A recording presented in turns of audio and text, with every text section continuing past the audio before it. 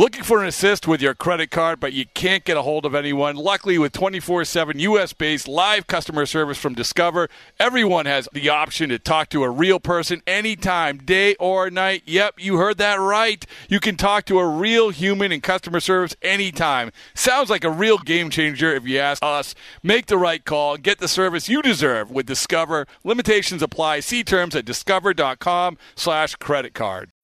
When you need mealtime inspiration, it's worth shopping Kroger, where you'll find over 30,000 mouth-watering choices that excite your inner foodie. And no matter what tasty choice you make, you'll enjoy our everyday low prices, plus extra ways to save, like digital coupons worth over $600 each week. You can also save up to $1 off per gallon at the pump with fuel points. More savings and more inspiring flavors make shopping Kroger worth it every time. Kroger, fresh for everyone. Fuel restrictions apply. In celebration of opening day, we've got a special episode of the Moth Podcast for you. The theme is baseball and the surprising ways it connects people. I gaze out at the players on the field, and then I look over at my dad, and I realize that in the silence between us that something has changed. It's like I'm seeing him for the first time. 2 stories about baseball, family, and so much more. The episode's available right now. Subscribe to the Moth Podcast to make sure you hear it. Yeah, there should be some passion. This doesn't have to be boring. You done get bored by baseball? Hey, one thing the game needs is more people like you. Still have grown men run around tight pants. It's Mookie Betts. This is Daniel Bard. It's Steve Aoki. Here's Sal Talamacchia. This is Brock Holt. Hey, this is John Lester. Baseball isn't boring. Welcome to Baseball Isn't Boring. Here's your host, Rob Bradford. All right, he's back. There's no one I would rather talk to fresh off winter meetings, standing in hotel lobbies, schmoozing with people, basically catching up with a lot of great people. But now we're back. We're back in the Baseball Isn't Boring studios. We're grounded with Rich Hill, who is obviously and Rich, I did spread the word about how awesome you're doing in terms of dominating the podcast space. And everyone said that does not surprise me at all. He's excellent. He'd be excellent. Well, I appreciate it. I appreciate it, Rob. I got in touch with somebody gave me a call today and said they ran into you, one of the guys from the West Coast there, Dave Vassay. He was telling me about how you guys were talking about the broadcast, and he's great. I call him the Oracle of LA. So yeah, well, listen, we're spreading the word from coast to coast. That's exact. And I actually had to do it with logging a lot of plane miles, but I didn't mind doing it. Last action I did of the winter meetings, Rich, as I was heading to the airport, I handed a Baseball Isn't Boring t-shirt to Ryan Dempster, which I feel like if anybody deserved to be holding that on the last minute of my winter meetings existence this year, it was Ryan Dempster. I was super happy to see him. So it's good. That is definitely a guy who was, when he played and still is, full of life, and is exciting every time to talk baseball with him. And, if baseball was ever boring, it is not around Ryan.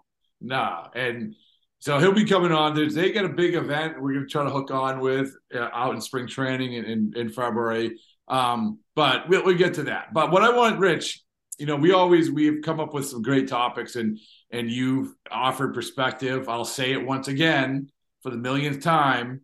I did not play Major League Baseball, and you continue to play Major League Baseball, so you have a perspective that I don't.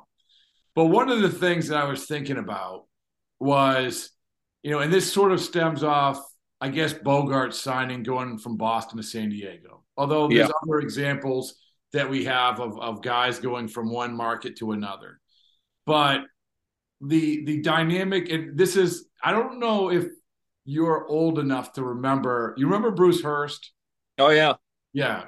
So Bruce Hurst, for people around the country who listen to this, don't remember Bruce Hurst.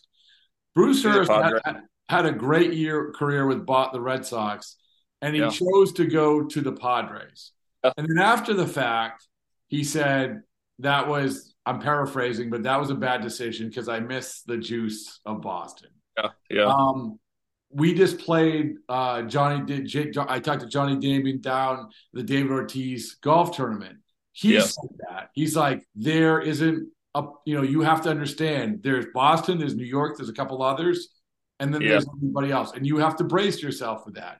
You've played, I don't know if you know this, you've played in a lot of different places. So maybe you are the most qualified person to broach this. Yeah. But how difficult can that be? Like, for instance, when you went from 2015 from the Red Sox, and you had already been in your career, but you go to 2015 Red Sox to Oakland, that's a perfect example. That's a different dynamic, right? Correct? You have to adjust to that. Oh, absolutely. I mean, I've been fortunate to play in every large market, LA, Chicago, both New Yorks and Boston. And those are the top four markets, in baseball, in probably any sport in the United States. And being able to, obviously perform on the stage here in Boston is, it's not a knock on anywhere else. It's just it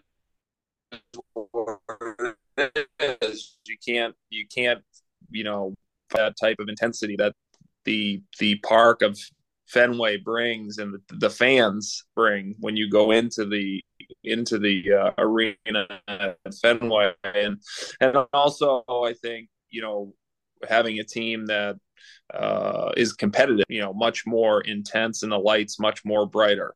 And that's something that, I believe as a player, you want to play in. That's the market you want to play in. You want to play in a place where every single game counts. And, every night you go out there, you're putting it out for everybody to see. And, it's no knock on any of the other markets. It's just, Boston has a special flair about it. And, the intensity, I think, comes from, the hardworking people here in the city and paying good money to watch a baseball game and they want to go out there and watch a team that is a quality team, and watch a quality team play hard. Well, and so we have to preface everything by saying exactly what you said. This is no knock on any other city. No, this isn't no knock, right? But we have to be realistic. When, one of the things that I'm interested in, I have covered a game at Fenway Park and then gotten on a plane and covered a game at Tropicana Field. And I'm looking at it like, holy mackerel. I know that players get paid a lot of money. I know that you're playing a great game of baseball. But still, holy mackerel. Like, what a difference. Yeah, it is. And do players verbalize that at all? Like, have you been around players like, oh man, I miss like all the things that you're talking about? Oh, you can go into the AL Central and play in some of the ballparks where they're half filled or a quarter filled, and that's on a nightly basis. You can go to Tropicana Field, like you said, and there's maybe 5,000 people there during the week at a game. You can go to Kansas City, where they're only half full on a good night.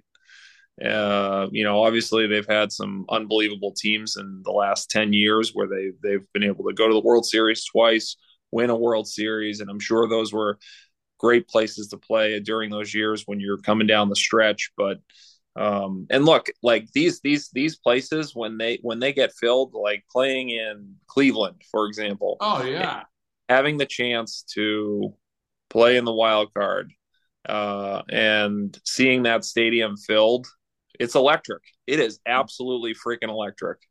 And the problem is that it's just not like that every night.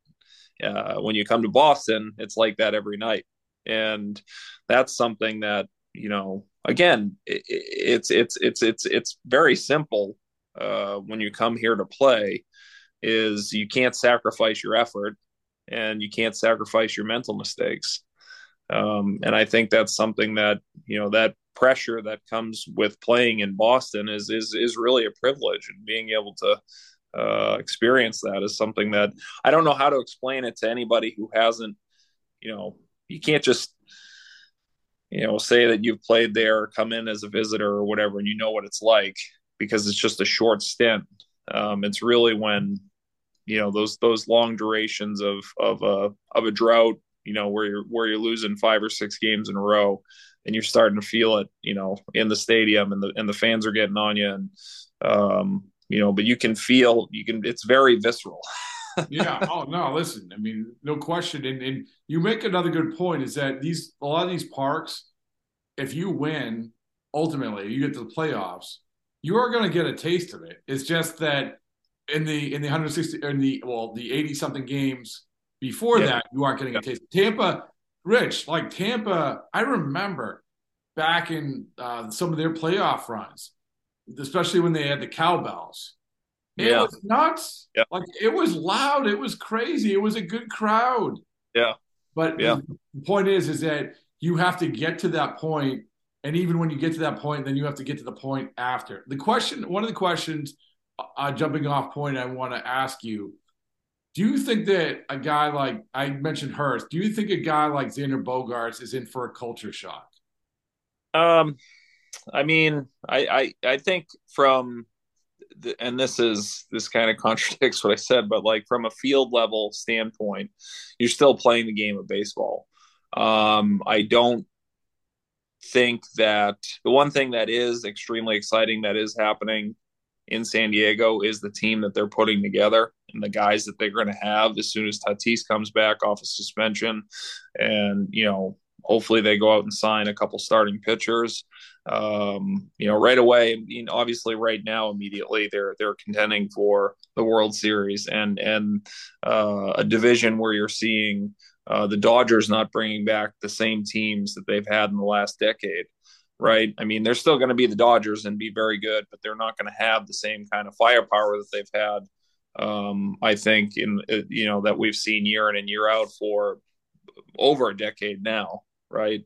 But I'm sure Andrew Friedman in LA will put go and sign a few free agents that are out there and put together an unbelievable team again. But if any year is the year that San Diego, or these next couple of years, San Diego is going to be in a really good position to put themselves to win the World Series, or position themselves to win the division and then go into the playoffs, a heavy favorite. It's these next couple of years. So, I mean, I think there'll be some culture shock. You're going from, Boston, where, you're sometimes you're white knuckling it to the ballpark because it's pretty tough with traffic around here. Or maybe that's just me. And, or, some days,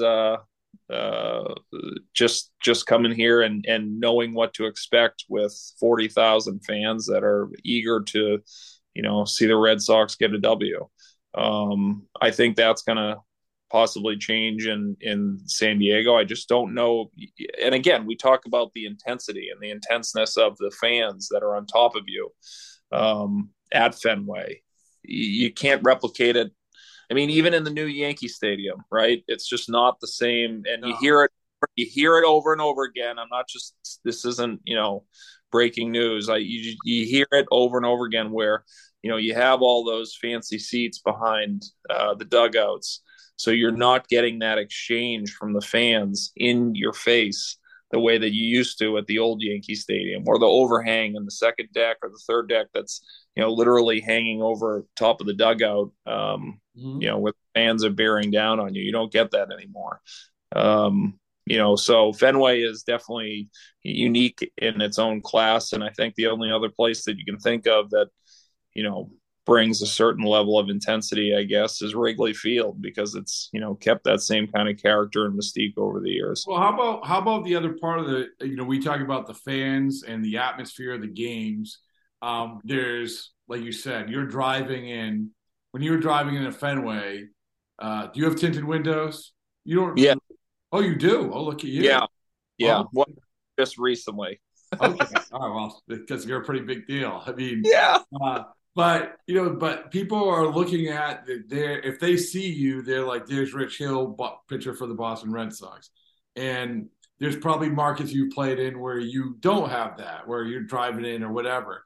With Bogaerts, he was the be all end all in Boston. Yeah. And now he can ride a skateboard to Petco Park and probably think, oh, okay. And the other part about that is the media. I mean, let's not forget that, right? I mean, like Bogaerts is great with the media, but I'm guessing if he had his brothers, it's kind of pretty cool not having to deal with it as much. Yeah, I think that's one thing that you always look for here in Boston is guys that are going to be in front of their locker or now in front of the podium or whatever they're going to stick out there in the locker to have guys, just be accountable for the game and just say, hey, I made the play, I didn't make the play, or made the pitch, I didn't make the pitch. I was good, I sucked. It doesn't matter. Everybody just wants the truth and wants you to be honest about your out. But it means there's more of a demand for it in some markets than I would imagine there's. I don't know in San Diego, but I'm guessing there's more than there is in San Diego. I was obviously fortunate to play in LA, and that is an incredible market and, a great fan base and an intense fan base as well. But to your point, there are so many things going on in LA and in New York, right? Mm-hmm. Those two also have played for two different teams. Yes. But the two cities, there's just so many other things going on that baseball isn't.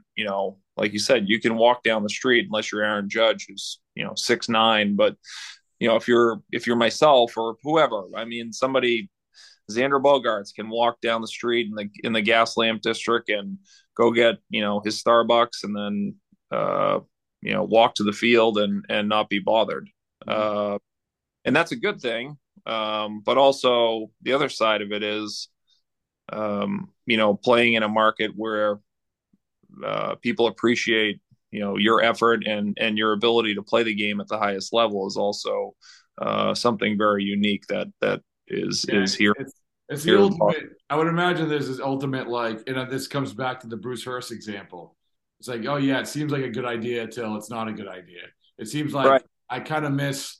I really miss that. I really miss the intensity of it. And so you mentioned LA. Yeah. And LA is like, well, first of all, tell me that you didn't play for the Padres, but you played in San Diego. Both, you're talking about two Southern California teams. Is there a big difference in your mind between the two markets when it comes to baseball? Yeah, I mean, you can feel a little bit. Yeah, there's a little bit more of that big market feel in LA than there is in San Diego for sure. And also that, when those two teams are playing each other, it is, a very big rivalry. Obviously, the biggest rivalry I believe in that division is the Giants and the Dodgers.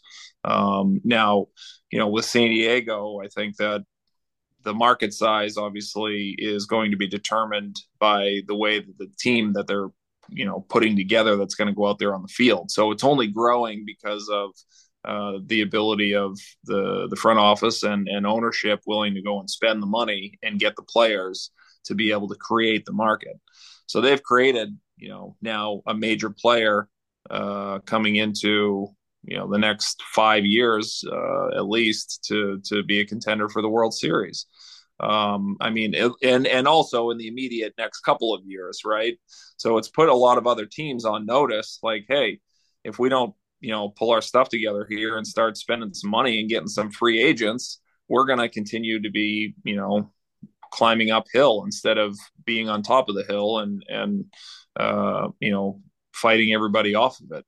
I think that's, again, it's he who hesitates is going to eat last, and that's you got to jump the market. You got to get. I think that's actually the Red Sox slogan right now.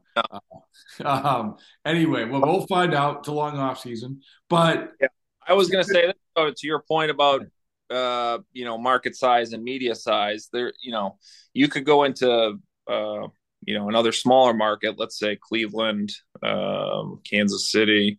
You could even argue San Diego. And you're going to have, 4 beat writers in there, as opposed to in Boston, you're going to have 20, right? So you're going to have a lot more, especially when things are going well. in LA, you're going to have similar numbers. In Chicago, probably a little bit less than the other markets, I think. And New York, probably, similar to Boston, maybe a couple more. But really, I think that if you don't want to, answer questions, or, you don't want to have to be accountable for that day's performance, it's pretty easy to just not answer. Go home. Yeah, well, you're welcome, Xander Bogaerts. You have an 11-year contract and the opportunity to go home without me hassling you. But you would mention L.A. All right, so we talked about going from Boston to Southern California. How about going from Southern California by the way of Atlanta to Boston? You played with a guy in Kenley Jansen. Yeah. Who made his bones in LA. And really, you look at positions, and Bogaerts is a guy and Judge is a guy. These guys are perceived captains. Well, another important guy who has to deal with it in a very different dynamic are closers. Mm-hmm. I remember that Eric Gagne, when he pitched, Eric Gagne came to Boston. He obviously spent a lot of time in LA. He came to Boston, had a rough go of it, left, wasn't accountable. And as closers, that's, Rich. Yeah. Closer. If you want to be a closer, you better answer the bell. You answer the questions when it goes bad. And Alex Cora was actually the one who was his buddy from LA who grabbed him and said, listen, you gotta stay behind. You got to answer these questions. This is just how it works here. So my question for you, playing with Kenley Jansen, making that transition, what would you say to him? And knowing Kenley and knowing him well, he is gonna be accountable. I know he is. He was in LA.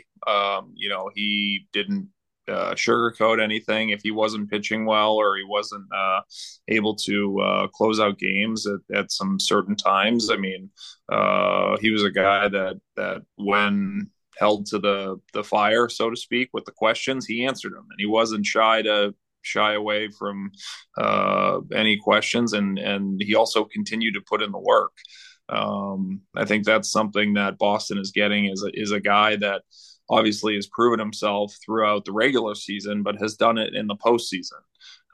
And when he is, things, might not be going great, he continues to put the work in, and that's something that has made him great over his career, and that's why he's on the path to being considered in Hall of Fame talks coming up. I think after these next couple of years, depending upon how they go, and hopefully they go great. And honestly, he's in that category where he's close to doing something really special personally.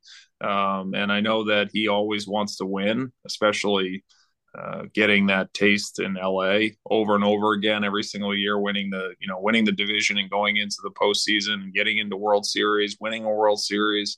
That's a guy that has done it and will continue to do it here in Boston. This isn't what we're talking about, but as long as you're talking about him, it just popped into my mind. How is he going to get over the pitch clock? Somebody said he was I got to look this up, but somebody said he was the slowest. You played with him. Yeah, he takes his time. He does take his time.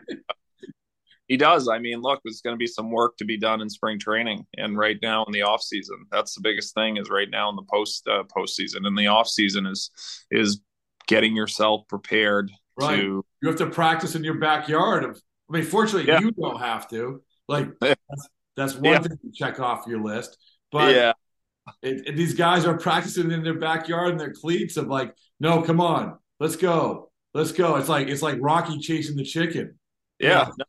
You're going to have, the guys are going to have to. And I think that's one thing that, I think, again, I'm against the clock because I don't want to see outcomes determined by a clock. That's not baseball. That can be other sports, sure, but baseball, it's never been a part of it. So once again, that's another notch in the MLB's, stick to continue to change the game the way that they want to see it be played, and appease a 10% fan base that is somewhat interested in baseball, but probably will never be committed to baseball. the way the other 90% of the fan base is. That's my own opinion. And the other side of it, I think, it will be interesting. Obviously it's implemented and it's going to be part of the game. So we're going to have to make the adjustment and move a little bit quicker. And, again, I think ultimately it's going to fall in favor for pitchers. And as we see that go along during the year, again, it could be more of an attempt to position pitchers against hitters and separate the union. And then, hitters will start complaining about it's, too quick. And, they don't get enough time to get in the box and they only get one time out. I think, the whole thing's a mess, but it is what it is and we have to deal with it. We have to be able to adjust and practice this off season to, like I said, it's Rocky chasing the chicken. Evan, you're going to get there eventually. Just use whatever means necessary. Yeah. Chasing the dog when he takes off out of the front door across the street. Right, exactly. Whatever you're going to do. I mean, it's like just don't get hit by a car. You or the dog. So you must have seen guys who have come in and you talk about market, like especially with Boston. Like I know guys, but guys who've come in and they're like, really? Like, what is this all about? Like on both levels. Like some guys are like, this is awesome. I remember I've said this story a bunch of times, but I was very fortunate just to be there randomly in the dugout Dustin Pedroia's rookie year in 2007, and he's sitting there. He used to come out really early in the dugout, like in uniform, and just like be there. And Alex Cora would too.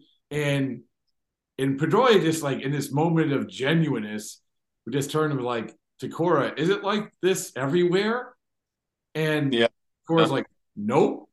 Yeah. So you must have had those sort of conversations with guys, right? Oh, yeah, absolutely. I think that, I remember talking to Carl Crawford after he signed, and he was like, man, I had no idea it was going to be this crazy, sitting in the dugout with him. This is back in, I think it was 2011, maybe. 2011, yeah. And I said, yeah, I mean, hey, I told him the biggest thing is just be accountable and play hard. That's it. I mean, it's not a secret formula to playing here in Boston, but obviously playing well does help. It helps everywhere. But I think you end up ultimately playing well because of your effort and your intensity.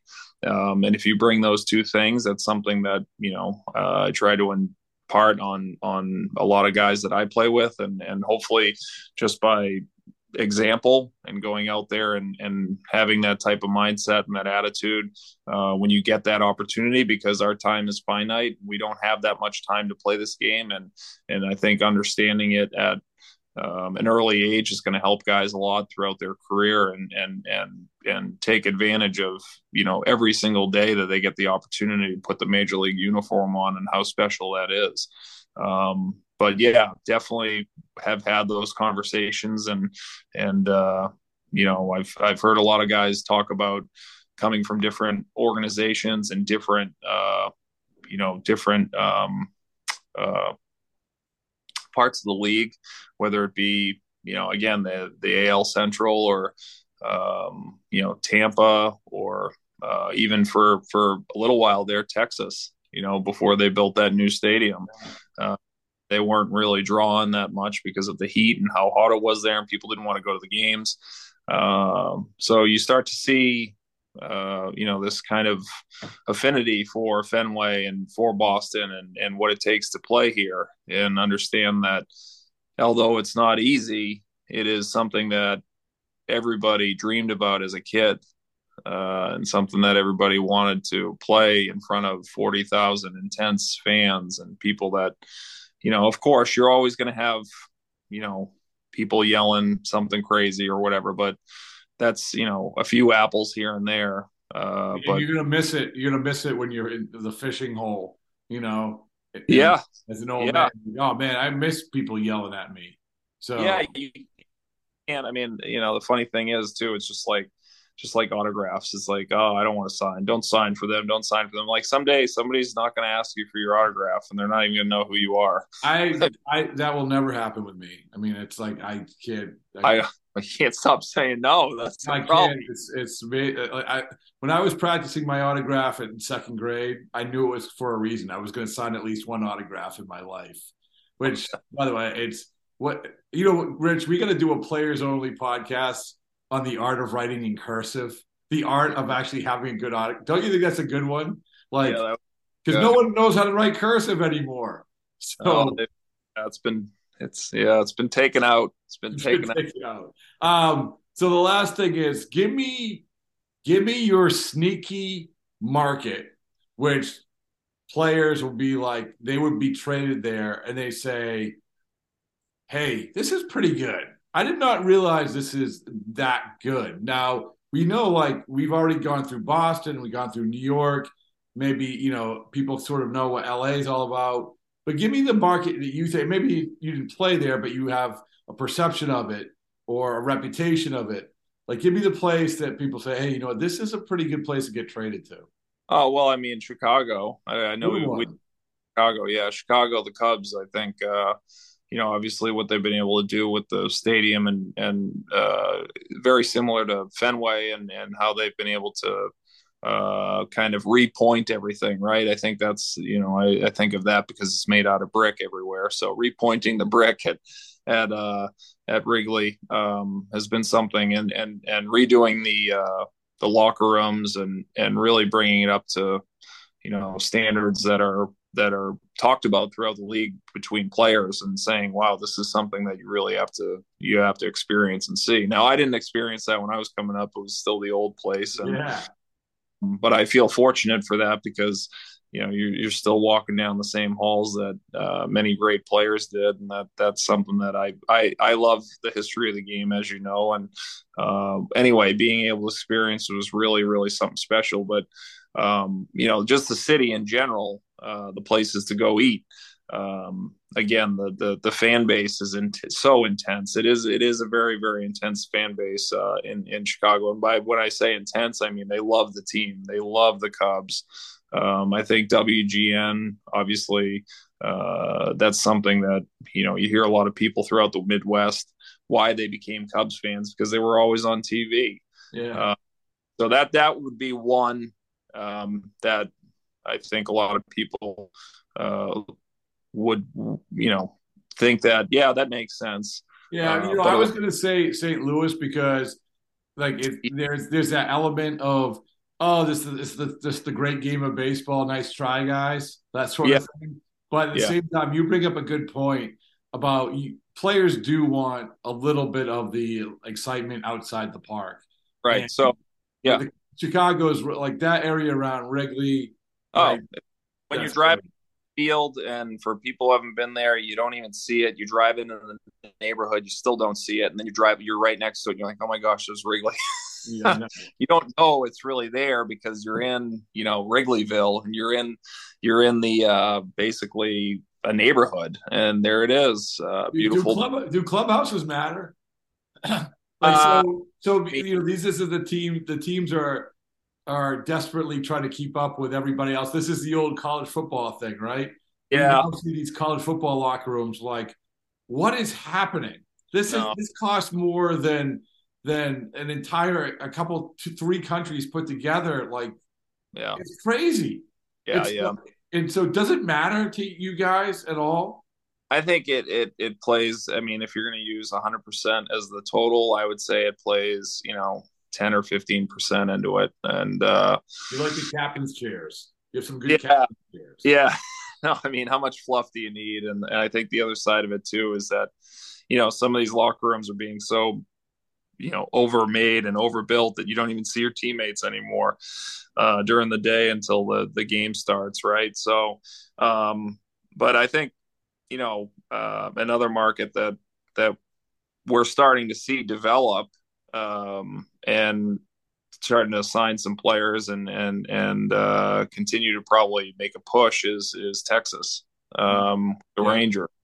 You hear a lot of guys talking about it, especially, kind of what we just said with the new ballpark, but it's the fans again. They're drawing. They're bringing in 25-30,000 fans every game, and haven't put really a good year together yet in that new stadium. It's only been 2 years, but right, 2 years, I believe. 2 years, yep. Yeah, so with fans, and I think that's something that with a winning team, they're going to start to sell that place out, and people are going to be obviously continuing to go to the games there just because of the great environment there, and they're intense baseball fans. They have a love for the game down there in Texas, just like a lot of great places do. But I think that would be another. That's a good one. And by the way, along with, and the last one would be obviously San Francisco. Oh, that's a good one too. Yeah. Great park. Yeah. Good fan base. Obviously, like a really solid city, like on the water. Yeah, it's some good places to live. Yeah. So, yeah. But the fans can be. They can get on you pretty good out there in San Francisco. Good though. Again, like when you're old on your porch, like smoking the pipe, or wearing the top hat and the ascot, and I don't know why like that image came to mind. How would you ever be on the porch like wearing smoking a pipe with a top hat and an ascot? I don't know. But when you're doing whatever you're doing, you're like, oh, I wish people were yelling at me. I miss that. Yeah. No, you do. You miss it. You do miss it. I missed it, whatever. I mean, it is. You love the intensity coming back. I loved it last offseason, getting the opportunity to sign back with Boston and knowing what was around the corner. And you're like, damn, I missed this. I missed it. Nobody ever booed you last year. No, I mean, whatever. I didn't. No, but I'm saying like you're welcome. Like it's good. Yeah. I guess that's. But you know why? And this goes back to no matter what market we're talking about, and right. I think that people appreciate, and this is why this stings for Boston losing Bogarts, and I think San Diego is going to really appreciate them. That people appreciate guys going about it the right way. No matter what you're marketing, you can have 3 people in Tampa, and they're going to appreciate it. They appreciate the way that Evan Longoria, went out about it. You're right. And so that's it. I mean, that's it. What I'm saying is that don't obsess over how many people are in the crowd, where you're going to live, whatever it is. Just do the right thing, and you'll have a good time. Yeah, absolutely.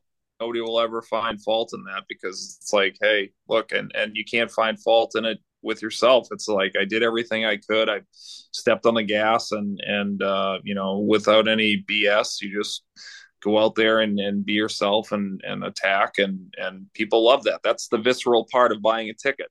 You go out there and you're like, yeah, I want to see this. And they want to see the excitement of the intensity of why we play this game. We play this game because we love to play the game, and we play it with a relentless pursuit of perfection. Even though we know it's very difficult to obtain, we still go after it. And it's something like you said, when it's over with, we're going to have to try to replicate some base jumping, I think, to be able to get that feel.